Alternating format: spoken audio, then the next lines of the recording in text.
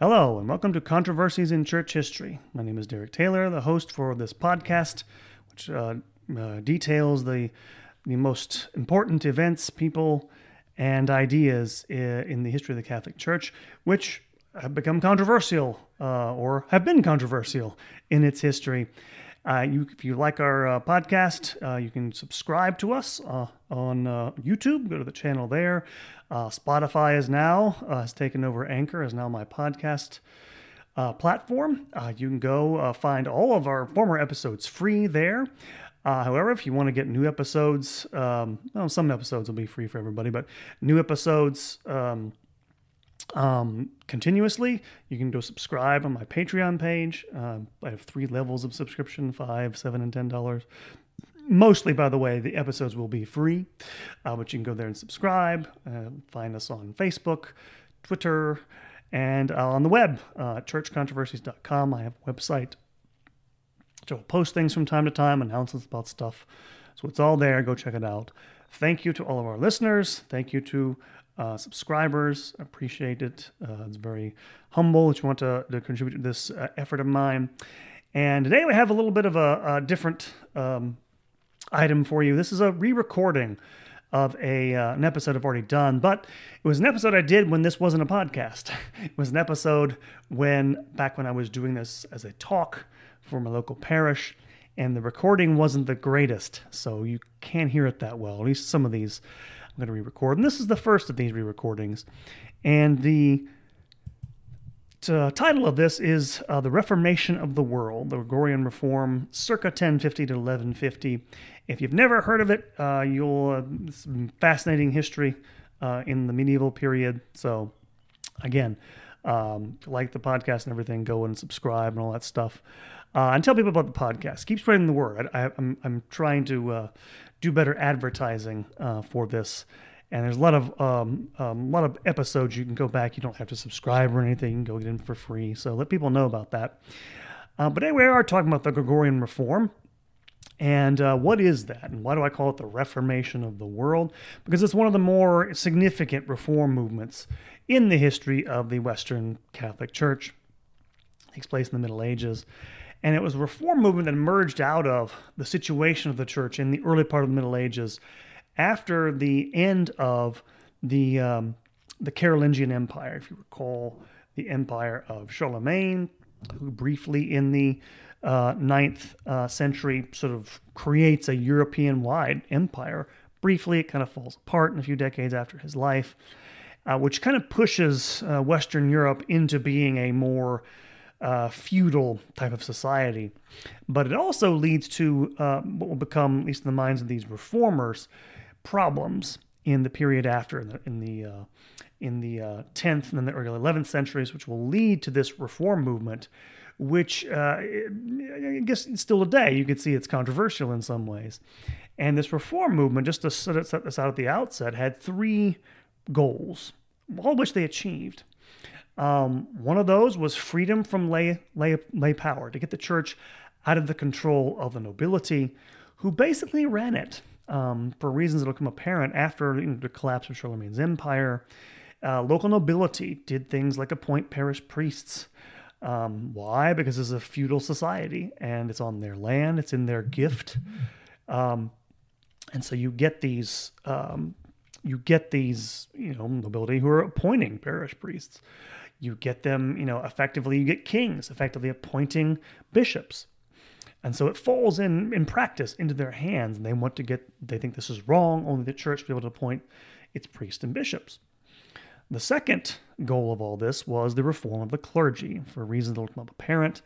Both the conduct of the clergy, but also the status of the clergy in the minds of these reformers is it's unacceptable for reasons that will become apparent. And then finally, the third aspect of this reform movement was to reassert the primacy of the papacy over the entire church. And we have to understand something here. The reason why this comes into conflict in this period is that in the early part of the Middle Ages, because this is going to be directed at, when I say free the church from lay control, I mean the control of nobility and kings. And, kings in the early Middle Ages were sacred figures. Most kings saw their duties to their subjects as obligations imposed upon them by God to punish the oppressors, to protect the helpless, to spread the word of God to their pagan neighbors, sometimes by violence. This could be asserted in ways that were, obviously contrary to Christian faith to a certain degree, and sometimes in periods of disorder when they needed to, gain control of things. But it was a very powerfully held ideal, especially in the former Carolingian kingdoms of France, the Holy Roman Empire, well as Spain. And so you had these kings, and the kings, by the way, from an early period, I want to say the 5th, 6th century, are being anointed like Old Testament kings were. So people, both they and their subjects, see them as sacred figures. And so they don't really see any problem with them governing the church like that. Why not? They're Christians too. But it's this type of action, especially, again, where kings are, kings and nobility are the only patrons of churches, of monasteries, financially. They become to dominate them by not only bestowing the lands, because they own the land, they bestow, more crucially, offices on clerics by right of gift. If you know how feudal society works, it's basically you find a noble lord or a powerful lord, and you swear fealty to him. He agrees to protect you. In return, he expects stuff from you. This is how this worked in the church in this period, and it's this type of thing that these reformers are aiming at in some regards. So where do all these ideas come from in this period? Well, it really begins in monastic realm. In particular, following the collapse of Charlemagne's empire, you begin to have reforms within the Benedictine monasteries of Western Europe. The rule of Saint Benedict had kind of fallen into abeyance by the 9th century, but again is restored throughout that century by the example and teaching of Benedict of Aniane, who was a monk associated with the reforms of Charlemagne. And there was this move to re-emphasize the rule of Benedict in its strictness. And this will become a theme here, as we're going back to origins, going back to, what these Gregorian reformers will call later on in the 11th century, the Ecclesia Primitiva, going back to the origins. And it's an attempt to strictly adhere to monastic discipline, but also a shift in the way they practice it, because this man, Benedict of Aniane, put great emphasis on the recitation of the monastic office. And so a lot of these monasteries came to put, prayer over manual labor. And this is partly because these monasteries increasingly became regarded by lay Christians as primarily as intercessors to God. Lay patrons would donate land and wealth to these monasteries. They would pray for their souls in response. And so contemplative intercessory prayer came to be seen as the primary purpose of monastic life in this regard. So you have this shift. You also have a shift in terms of the way these things are structured, in that the famous monastery at Cluny is founded in 909, and it's important because the House of Cluny becomes also does something that's innovative. Its abbots are so successful, it begins to plant various daughter houses across France and Germany in the 11th and then 12th centuries, and this is an innovation in terms of Christian monasticism, either east or west.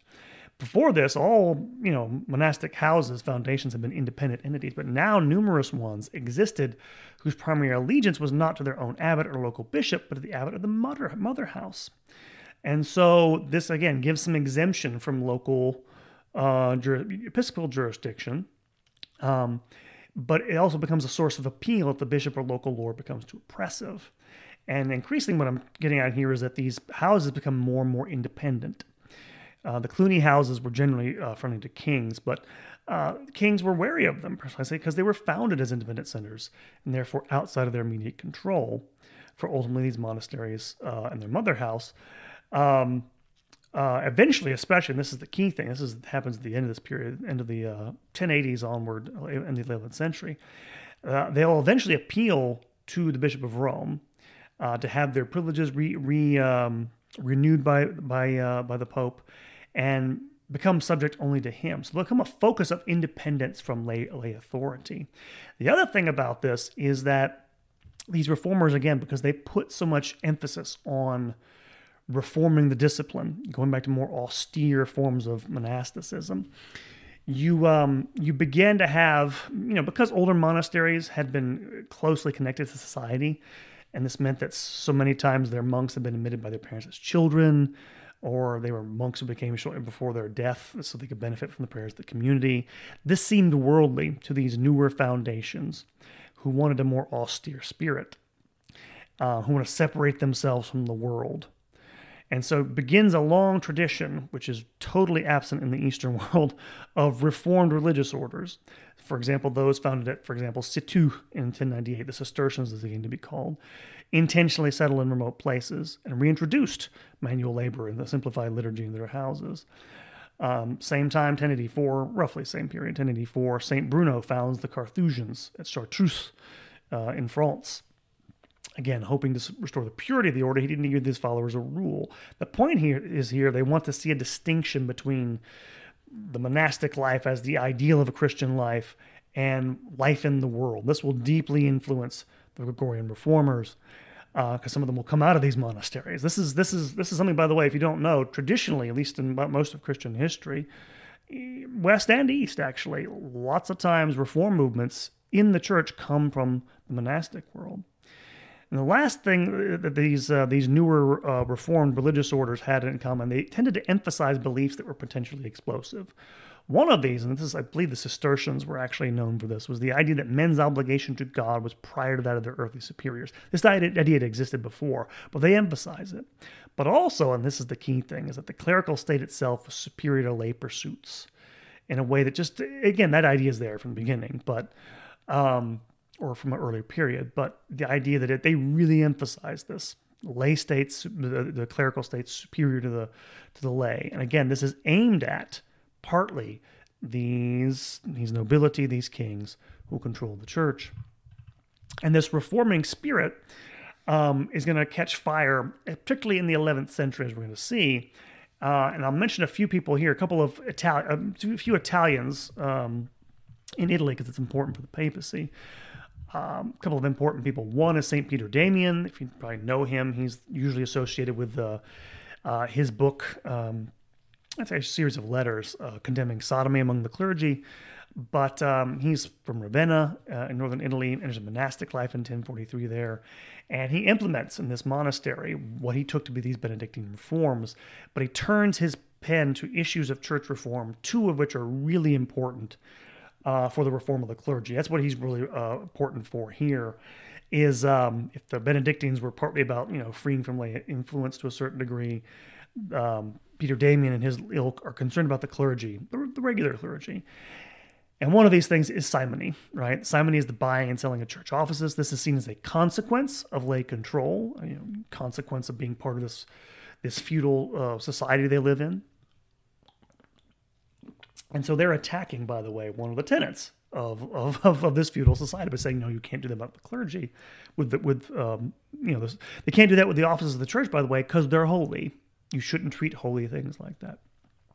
The other part they're attacking, St. Peter Damian, as well as one of his comrades, is Umberto Silva Candida, also writes extensively against simony.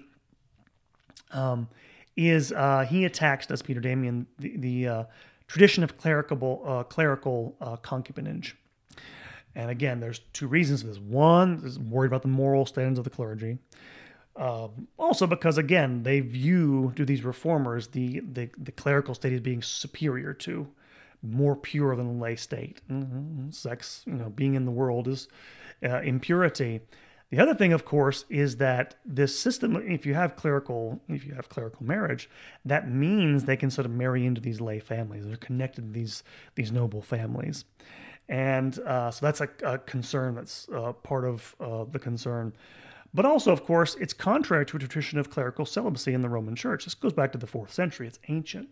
So they're trying to assert all this stuff, or people like Peter Damian and Silva Candida.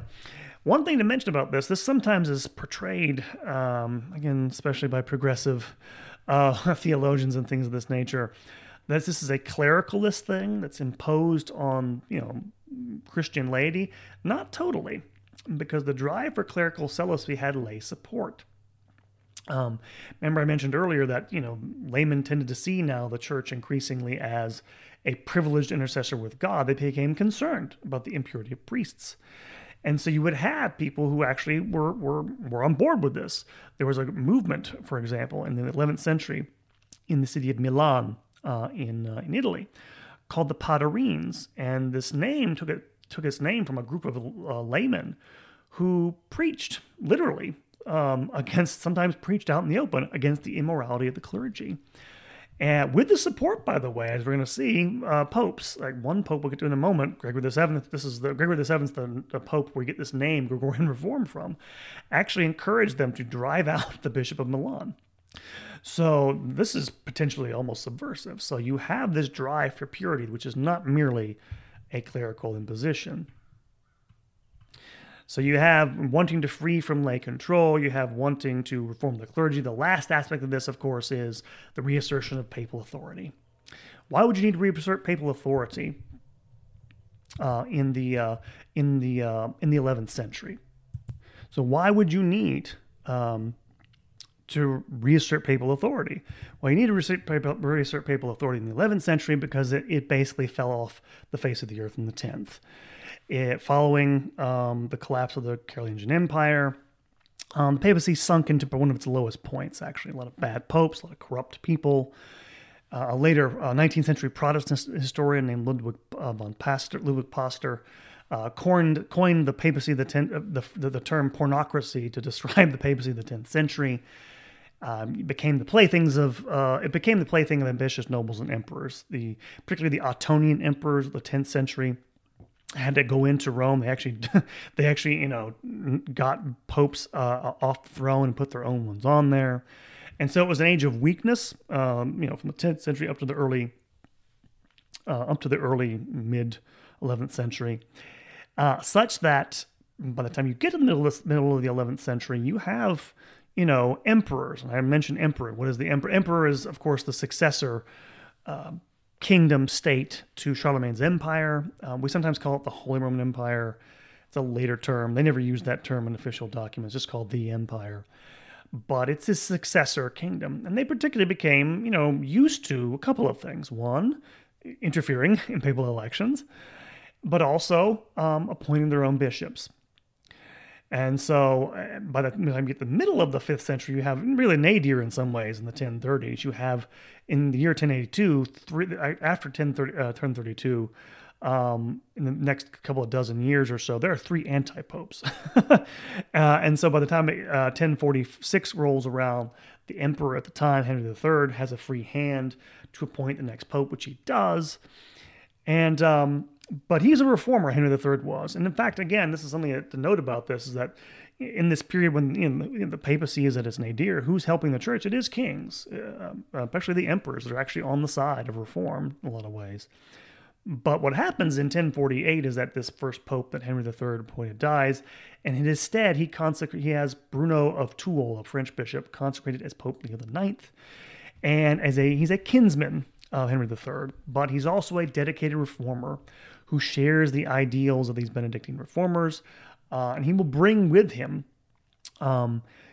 people to Rome who are all these reformers. Peter Damian's one of his advisors. Another one is a German monk named Hildebrand, who become a key advisor, and they're all fired by these ideals, of freedom from lay control, reform the clergy, but they also want to reassert the authority of the papacy. And with the reforms that begin during the reign of Henry III, the emperor, the papacy begins to assert its independence. After 1046, popes begin to travel outside of Italy to intervene in disputes with bishops. They begin to summon church councils and issue decrees for reforms in local churches.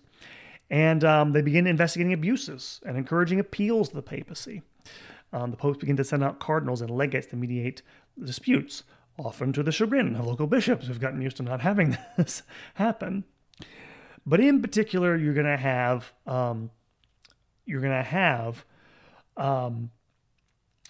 papacy begin to assert its independence, and particularly in the period from 1059 onward, they hold a series of synods and especially the ones in 1059 and 1060 are really crucial. Nicholas II is the Pope at the time. And in 1059, they hold the Lateran Synod of 1059 issues a decree restricting the right of electing a new Pope only to cardinals in Rome. Why do you say this? Because that effectively nullifies the right of the emperor to intervene. In other words, they're trying to free themselves from the control of the emperors. They also issue decrees forbidding any priest from accepting a church from a layman. That's attacking simony. They also issue decrees barring priests from living in concubinage from celebrating the sacraments. Again, the idea is this makes them impure. And then they also commanded the faithful not to assist unworthy ministers. So they're encouraging the lay faithful to get away from what they thought were impure priests. And then finally, they begin to exalt the papacy, do the sort of advisors around these popes in the middle of the 11th century. The idea is that they put forth is that that power of the church flows from the Pope downward. It flows from the Roman Church or the Pope to the rest of the church. Sometimes the two are blurred. Writers such as Hildebrand and others begin exalting papacy as the sole source of the power in the church as the 1050s. And this idea will set the sort of rhetorical parameters for what happens later. They begin making assertions that, for example, that it's heresy to disobey the Pope. Again, these things are kind of novel in the 11th century. And the reason they're doing this, by the way, is because at this point, Damien and people like Peter Damien and Hildebrand think that real reform of the clergy and of the church can only happen if you get rid of lay control, and that can only happen through the papacy. And so they assert his power because most of these things have been asserted before. I don't mean to emphasize the novelty here at all, but the way they're asserted is very strident and different for a variety of reasons that will become clear in a moment. And so in 1073, Hildebrand, the monk, becomes Gregory VII, the Pope. And he's famous for the so-called conflict of investitures, or the investiture controversy. And it's controversial because of the way he asserts papal authority. And one of the most famous documents associated with his reign is the so-called Dictatus Papae, which is a sort of list of headings for organizing ancient canons, which, as far as we can tell, by the way, and this needs to be said, was never distributed, never circulated, never used for anything. There are no direct references to this document and anything else that Gregory VII wrote. It's only occasionally mentioned by canon lawyers later on. But they're kind of extraordinary, these statements that are made in this document, just to give you an idea of the kinds of things that asserted. And it asserted, for example, among other things, that the Roman Church was, quote unquote, founded by the Lord alone, that the Roman Church has not erred, cannot err, will never err, that the Pope cannot be judged by anyone, legally speaking, that his legates, who are representatives across all Christendom, took precedence over all local authority. The Pope, therefore, had the authority to depose bishops alone. He could make law and deliver judgments from which no appeal could be made. And he could also do this. This is the explosive thing here. He's overlord of secular princes. He could depose secular princes. At least some of the things in there make clear that he could, if they disagree with the Roman Church. Again, I should mention, these are bald statements, not qualified, and not actually emphasized by Gregory VII, but more or less is the general idea that basically the Pope is the ruler of the entire Christian world. And basically, his theory basically is that the papacy is of divine origin. He's the only intermediary in the church between man and God, charged with making known the will of the Trinity and of the apostles Peter and Paul. Now, when I say all this, by the way, let me be clear about something. He's not saying, Gregory didn't assert that the institution of the papacy itself was somehow segregated from tradition. There was a good historian years ago named Carl Morrison, an Anglican, by the way, I think a priest, wrote a book called Tradition in the Western Church, 300 to 1100. And he pointed out, as we're going to get here in this investiture controversy, both sides in this controversy appealed to tradition. Pope Gregory VII thought he was just reasserting the ancient tradition of the Roman Church. And he appealed and justified his very, very, very strong claims to authority in those terms. But they'd never been quite made this way before. And so one of the things that the hills that he's willing to die on, that again comes from these reformers, is that they want free and canonical elections of bishops. And by free, they mean, of course, free from free from imperial influence. And of course, emperors would resist this. But however, during the early years of his reign, the emperor at the time, Henry IV, he came to the throne as a minor. So in the early years of his reign, he didn't have a lot of control in the empire over his church. And in fact, the papacy regained a lot of control over the church and the empire. Now, what happened is, as soon as he came to the throne, Henry IV started to try to reclaim some of that authority. And this is where he comes into conflict with Gregory VII. And he claimed, did Henry IV, a right to choose bishops without regard to the church and to invest them with their clerical office. And this is what, of course, butts heads with Gregory VII, who Hildebrand was a real fiery person, as you can kind of imagine. And this happens as early as 1074, some 1075, and this leads to a split between the princes of Germany who support the Pope and those who support Henry, who was soon, several times actually, excommunicated by Gregory VII. And what's going to happen, by the way, because of this, is you're going to have civil conflict throughout the empire for the better part of the next 50 years. It causes a lot of damage, does this conflict in the 1070s. And so there's a rebellion against Henry by his princes, but by 1075, he has already gained the upper hand over them and begins investing bishops with their authority again. In response, Gregory issues another admonition, basically threatens him with excommunication if he doesn't stop. He holds a synod, does Gregory, in 1075 in Rome, that condemned lay investiture. In response, Henry holds an imperial synod in Worms, which declared Gregory VII not to be the Pope, which ended with the call to descende in Latin, come down, in other words, resign from the papacy. And finally, Gregory has had enough. In 1076, he excommunicates Henry IV. And by the way, does something else that's also really explosive. He basically says his vassals are released from their oaths of allegiance to Henry. The popes claimed basically to be able to say that, okay, you're a subject of the King of France. If I say so, you no longer have to obey his authority. Just imagine how what that kind of does. Well, it caused another rebellion, actually, is what it did. And of course, this time things didn't go so well for Henry IV. And so the Pope in 1077 flees north to a castle in the mountains of Canossa, at Canossa in northern Italy. And Henry made his way down there. We're not really sure about this. We're not really sure how this goes down, because on the one hand, the Pope seems to be fleeing from... Henry's going with an army into Italy, by the way. But Henry makes his way to Canossa, apparently dressed in the dress of a penitent seeking absolution. And the Pope hesitated. And the reason why is, part of the reason he excommunicated him in the first place is, of course, now that he's outside the church, that gives him leverage over Henry. However, coming to him dressed as a penitent, begging for absolution, which is apparently what he did, he had no choice. After 3 days, he allowed Henry to enter the castle, accepted his submission, and absolved him. But he was, of course, right to be suspicious because, again, rebellious princes in Germany elected an anti-king, a guy named Rudolph of Swabia. And so he going back to war again in Germany. And of course, Henry went back on his words, now investing bishops again. So the Pope excommunicates Henry again in 1080.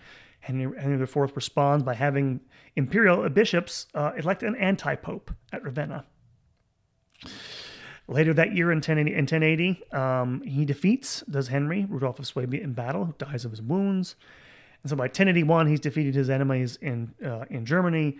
In 1081, he brings his army to Rome and conducts a 3-year siege of the city. And then in 1084, he will enter and basically drive Gregory into exile, install his anti-pope as Clement III. And Gregory will appeal to his Norman allies, actually his vassals.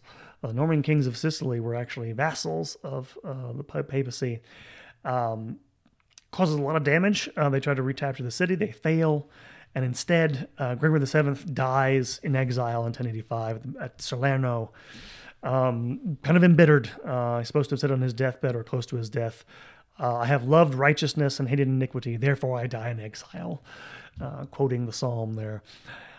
His successor, Urban II, would successfully drive the anti-pope out of Rome, and the struggle with his sons, with Henry IV between his sons, with his sons in Germany, however, his sons rebelled against him, would consume the rest of Henry's life till he dies in 1106.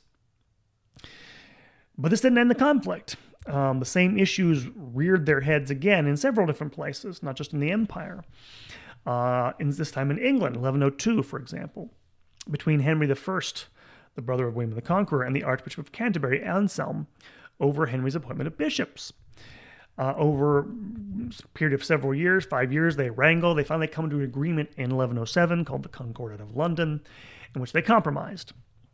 Henry would cease to invest bishops with spiritual powers, but he would still demand homage from them as vassals, as subjects, and grant them their feudal temporalities, their property. But Henry I was still free to choose bishops without reference to the church. So that domino doesn't fall there. You have some precursors of this in France as well.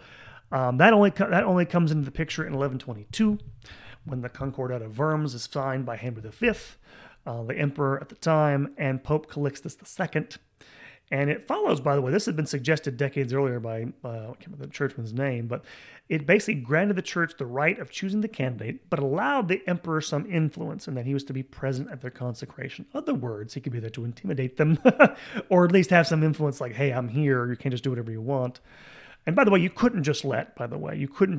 king could not just sit by and let the church choose someone who was inimical to him. So he had to have some influence.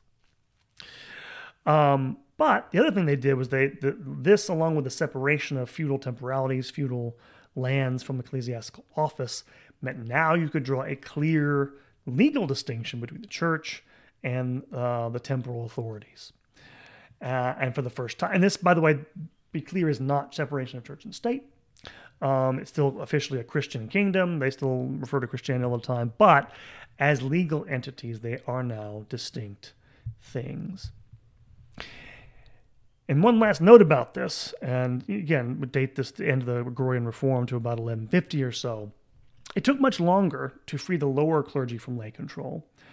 They had advocated things like these Gregorian reformers, people around Gregory VII and others, the election of bishops by cathedral chapters, again, to free them from noble influence, but also the appointment of priests by bishops. Again, priests, had been appointed by, noblemen and stuff like this. By the middle of the 12th century, by the 1150s, the appointment, these two things have taken hold in most places. So, in other words, by the middle of the 12th century, definitely by the end of the 12th century, the reforms they had wanted are more or less enacted. And so it is successful are the Gregorian reforms in that regard. So what are the consequences of all this? And why is this? This sounds good, right? The church triumphed. It got separation from the laity. What happened? Why is this a controversial thing? One thing to talk about here is that sometimes some scholars have referred to a papal revolution because the Gregorian reformers made so many claims to the papacy to, judge, legal cases, all of this stuff, that it increased the size of papal government. In the ensuing centuries, 11th, 12th, 13th centuries, a series of institutions, the church had created a series of institutions to ensure the workings of the Pope's interests. A chancery to issue documents, a treasury which housed archives and library of documents, so you issue things like papal bulls. By the mid-12th century, the College of Cardinals was something like a court in its own right. And the Curia itself was a massive legal operation because it would receive pilgrims, to Rome for, feast days and stuff like that.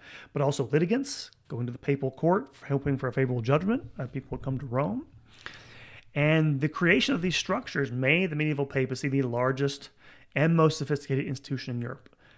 The only thing, and it really wasn't a lot of ways, the only thing like a real bureaucracy in a modern sense, and it really wasn't, but it was the closest thing, And it was Urban II at the end of the 11th century who first began to reorganize and centralize the administration apparatus of the papacy as well. All this, by the way, went in along with another thing that comes out of these reforms. Is the call for crusade, by the way. Urban II is the one who called the first crusade at Clermont in 1096, which again, the popes begin to see their role as a universal governor of the entire Christian world. They begin acting on it, and that's part of that. Another thing that happens, because this growth of the papacy, you also have the increasing importance of canon law. This is kind of a sort of indirect consequence of the sort of high claims that Gregory VII and his successors made for the papacy and the church. Again, the idea that the church had a unique divine authority that transcended any merely human bonds, feudal, tridal, familial. That's basically what they were saying with regards to these secular. They're basically trying to desacralize monarchy, saying, no, you don't actually have any divine authority over these things. Only we do. Only the church does.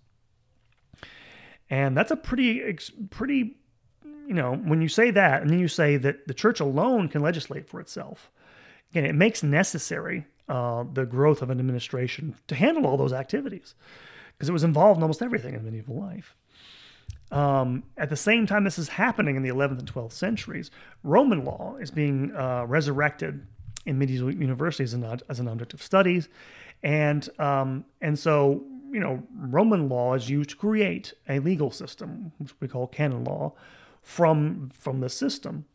And this creation of canon law as a specialized, separate body of law, separate from civil jurisdiction, was, according to Harold Berman, the historian, revolutionary, because it reintroduced systematic law back into Western life. It became something like the first modern legal system, in that it created a class of specialist canon lawyers whose sole purpose was to administer a rationally constructed, systematic body of law, rather than a mere collection of written customs, which that's mostly what law was in the early Middle Ages. So revolutionary in that point. Excuse me, in that sense. It's also influential because the influence of papal theories of government. Because what effectively the Pope is doing, what the reformers do, is they assert the sovereignty of the papacy over the church.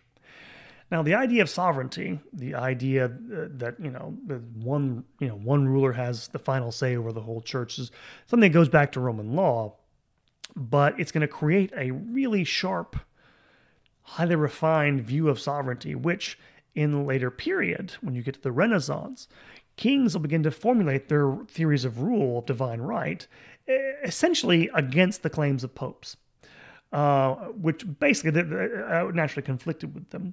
In other words, modern theories of government owe something of their origins to medieval disputes over papal authority, because its claims were so far-reaching. And then their most extreme forms, by the way, don't really reach until you get to the 13th, 14th century, and they're nuts. In fact, there was a man named Giles of Rome who wrote a work called, I think it's on I have it on my shelf somewhere, Ecclesiastical Power, which was sort of the height of this assertion of medieval authority. Basically, again, it kind of flows from what things that some of the supporters of Gregory VII were saying, that because he was the head of the church, he was the Pope, was ruler of the church, because he was the ruler of all lay Christians, he's the ruler of the lay world, that effectively says that he's the ruler of the entire world. And in fact, the subtitle of I have an Latin-English translation of that work. The subtitle of that book is A Medieval Theory of, I think it was called Global Government or something like that. It is kind of like that in its extreme form. So it's a massive, I don't want to overdo this. I'll get this in, I'll make a caveat in a minute. I don't want to overdo this, because when I say it's a big institutional assertion of authority, again, compared to modern states, the medieval papacy is nothing. So in terms of degree, it's not as big of an institution as we think it is. But for the time, the assertion is kind of new in a lot of ways. The other thing, of course, that happens here, and I've already hinted at this, is this idea of the clergy as a superior order, this reforming spirit that first the Benedictine reformers and then the Gregorians themselves really adhere to. This idea takes hold by the mid 11th century. The papacy, catches this reforming spirit, and again, the idea is they want to separate the church from the world, even though they're in it. And again, this is why you want the separation of, and this sounds weird in some ways. One of the big things about this, about getting rid of married clergy was partly it was sexual in nature, by the idea of sexual impurity, but also to free itself from the cares of the world, right? St. Paul says, someone who is worried about their wife is worried about the affairs of the world, not the affairs of God. Those two things are really important to these reformers. And in fact, this amounted to a reshaping of all society when they did this. And even before the reformers, in the 9th century, there emerged this idea of the three orders in France. This is the idea that there were three orders to society: those who worked, those who fought, those who prayed, and that the third order was the most important, right? Because it was sacred. It was sacred, and therefore its character shouldn't be tainted by impure activities. By the way, one of these activities was war. Again, this is a monastic idea. Monks like peace, tranquility, and these big barbaric, feudal kings are basically When I used to teach feudalism to my Western Civ classes, I explained it as a theory of government in which big guys with swords run things, and these monks didn't like these big. It seemed impure to them, and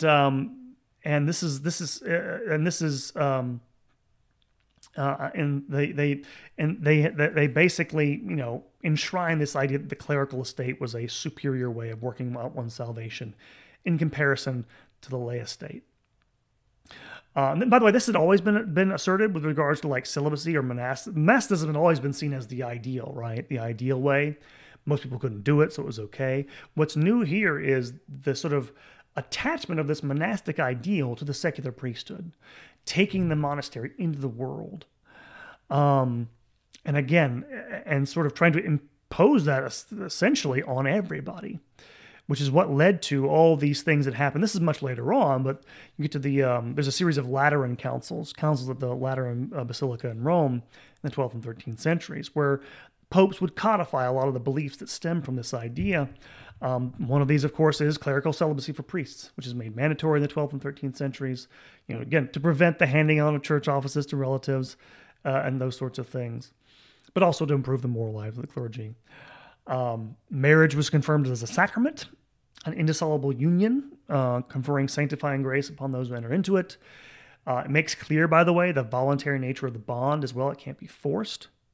Again, this is important if you're wondering why that's important, by the way, is so you can't force people to get married. So it's meant to sort of separate the church from these.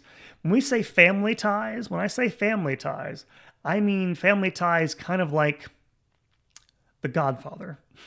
Like literally, when I say families, when they don't want families passing on church offices or buying and selling them. We mean these noble families, which have kinship networks which extend everywhere.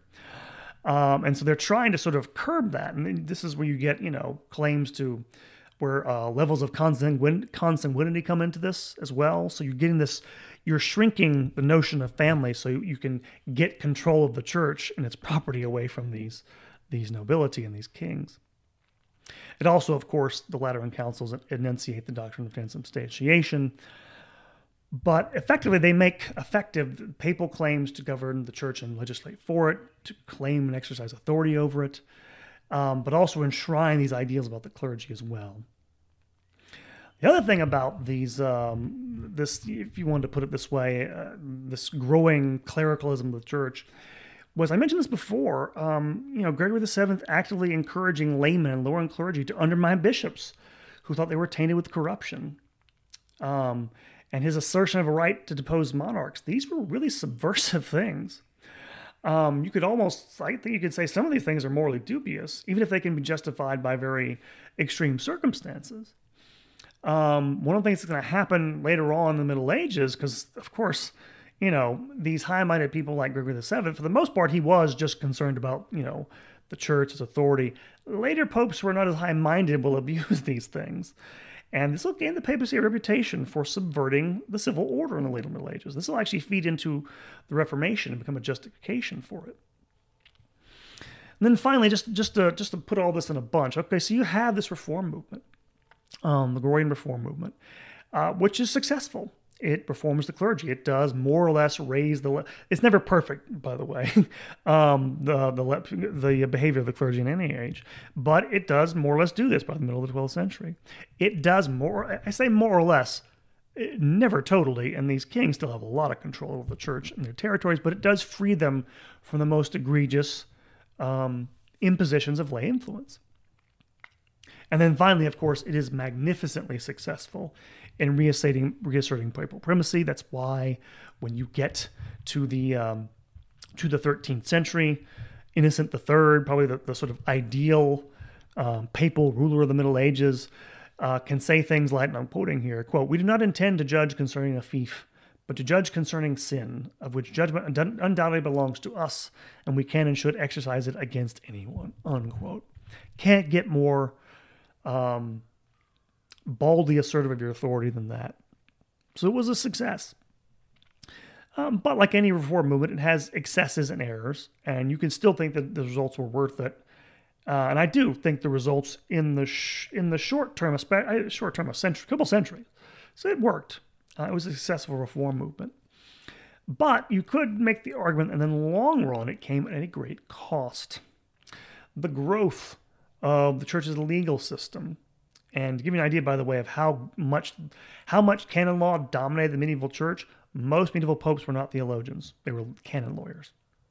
Because most of what they did was hear cases and suits and stuff like that. The growth of the papal machinery of government, right, took up more and more of its time, more and more of its finances. It also meant, by the way, the growth of the curia meant that prelates of the curia, who they're kind of like the papal court, they're kind of like the counterpart to a secular court or a monarchical court. They're his representatives, right? Going and treating with kings. They come to live in splendor, a lot of them. Some of them already had. But they do this partly because they have to treat with princes on an equal level. And that's actually right, by the way, because these kings weren't impressed with people running around. We're going to talk to a hermit living in a pigsty somewhere. That means, of course, the church, ironically, gets more and more involved in these worldly things.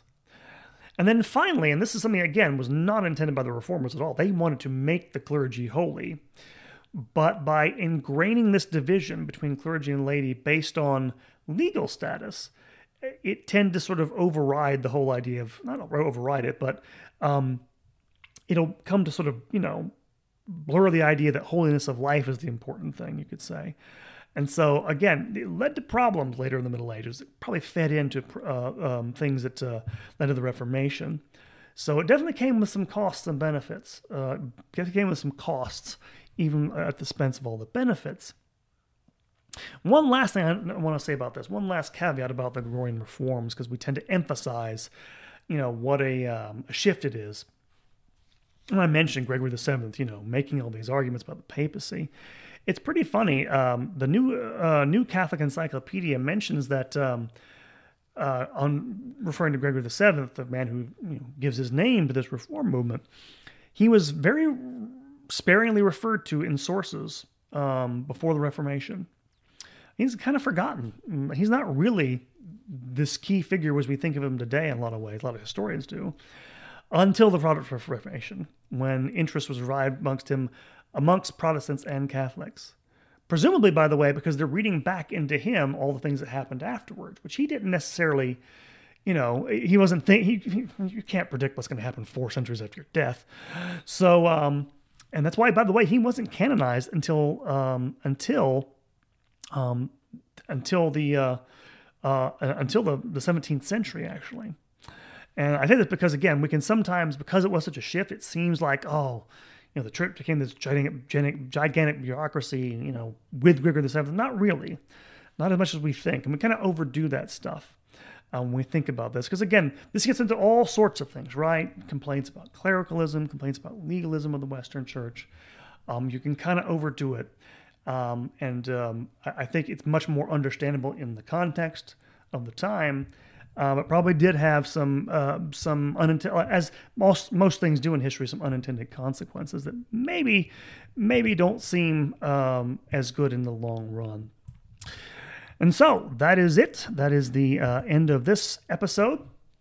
Couple of things. Last notes before I let you go. Be at least one more sort of short episode coming. This is episode everyone should be able to hear this. This will also be the next one. Will also be for all people, not just subscribers, not just patrons. And very soon, probably within the next week, the next episode on our series of Latinization. To which, by the way, this is a little bit this episode's kind of background. So, because in that episode, I'll talk about Gregory VII's efforts to reform the liturgy, which he did do that. And then, before then, I'm actually going to release the first episode of Latinization for everybody as well. So, you're a patron, you've got stuff coming. And if you are not a subscriber yet, not a patron, you have stuff coming anyway. But with that, please do go to Facebook page and like that. Please subscribe on YouTube if you haven't. If you don't listen there, it helps me. I'm trying to monetize the channel. So I need to get to 1,000 subscribers. So please go do that and encourage people to do that. And also on Spotify, you can go check that stuff out there as well. Go listen there or anywhere else, Apple Podcasts, places like that. Those are all there. Visit churchcontroversy.com, my website.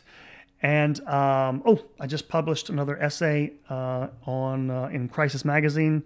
It's kindly published that. And essay on the German synodal way. So all the goings on in Germany at the moment, kind of controversial stuff there. So go check it out. And and if you like what you hear here, go leave a comment on Apple Podcast or on Spotify. I'm trying to put up more polls and stuff so you guys can interact with me. Oh, that's the other thing. Yes, at some point in the near future, I'm aiming for the end of the month. I am going to announce. I'll announce it before then. Try to get some interest in this, but I want to do a live stream with y'all. You guys can ask me questions about any recent episodes. Stuff at Crisis I've been writing, any events in the church, or whatever you want to talk about. Basically, I'll propose a topic. We can talk about whatever you want, but that'll be coming soon as well, and that'll be one for all listeners, not just patrons. But yes, and if you do feel like you like this, think this is good stuff, go and please, if you want to become a patron, please go over there and think about that. It would help grease the wheels a little bit here. Again, I'll repeat this: I'm not trying to make a living at this, but always helps. It's a way of showing appreciation, and it does get you motivated. So, last of the public service announcement. Thank you, everyone, for listening. I really appreciate it. Humbled by you guys turning into the podcast. Hope you guys got something out of it. Hope you guys are having a wonderful and blessed, happy week. Blessings to you all, and my prayers are with all my listeners. Have a great week, you guys. You'll be hearing from me soon. Take care.